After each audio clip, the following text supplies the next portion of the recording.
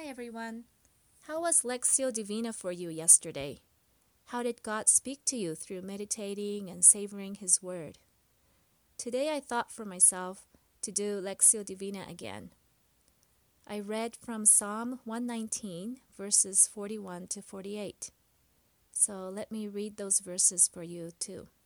And for recording's sake, I will read it through twice, though on my own I read it more times.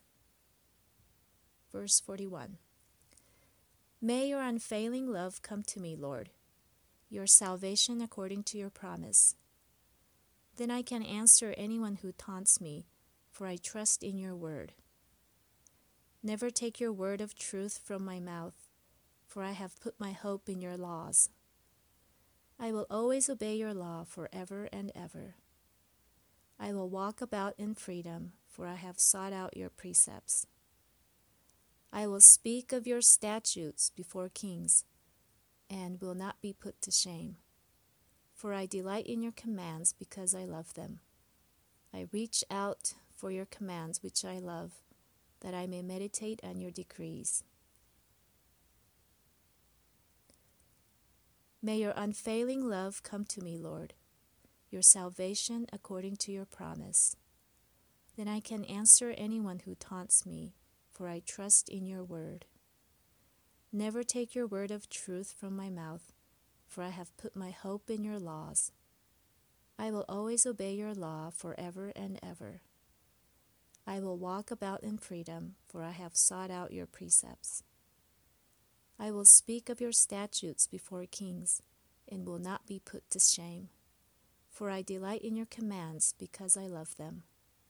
I reach out for your commands which I love, that I may meditate on your decrees.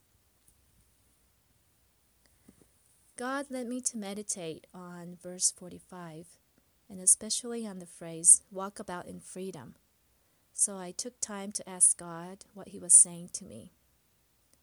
And just to summarize what I received from God is that in today's reading, it refers to God's law many times in languages like the law, precepts, statutes, commands, decrees.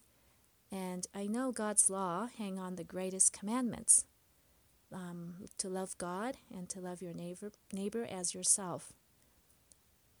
And I meditate on verse 45, walk about in freedom. And we walk about in freedom in the context of God's precepts, in the context of loving God and neighbors. God was showing me that loving God and loving neighbors go together. We won't walk in freedom just by loving God, and we won't walk in freedom by just loving our neighbors either. We will walk in freedom by loving God and loving neighbors. We are not forced to worship and love God. Loving neighbors is not an obligation or a command that forces us to love them. We find freedom and we walk in freedom away from any form of bondage. And that happens as we love God and our neighbors, as we love God and each other. So that was the message that I was encouraged by today through verse 45. And I hope you find the verse that God has given you a special attention, and that you will be encouraged by Him. Thank you, God, for freeing me. I want to receive your love and grace daily. I love you and others because you first loved me. May I learn to walk in your law and loving you and loving my neighbors in freedom forever. In Jesus' name, amen.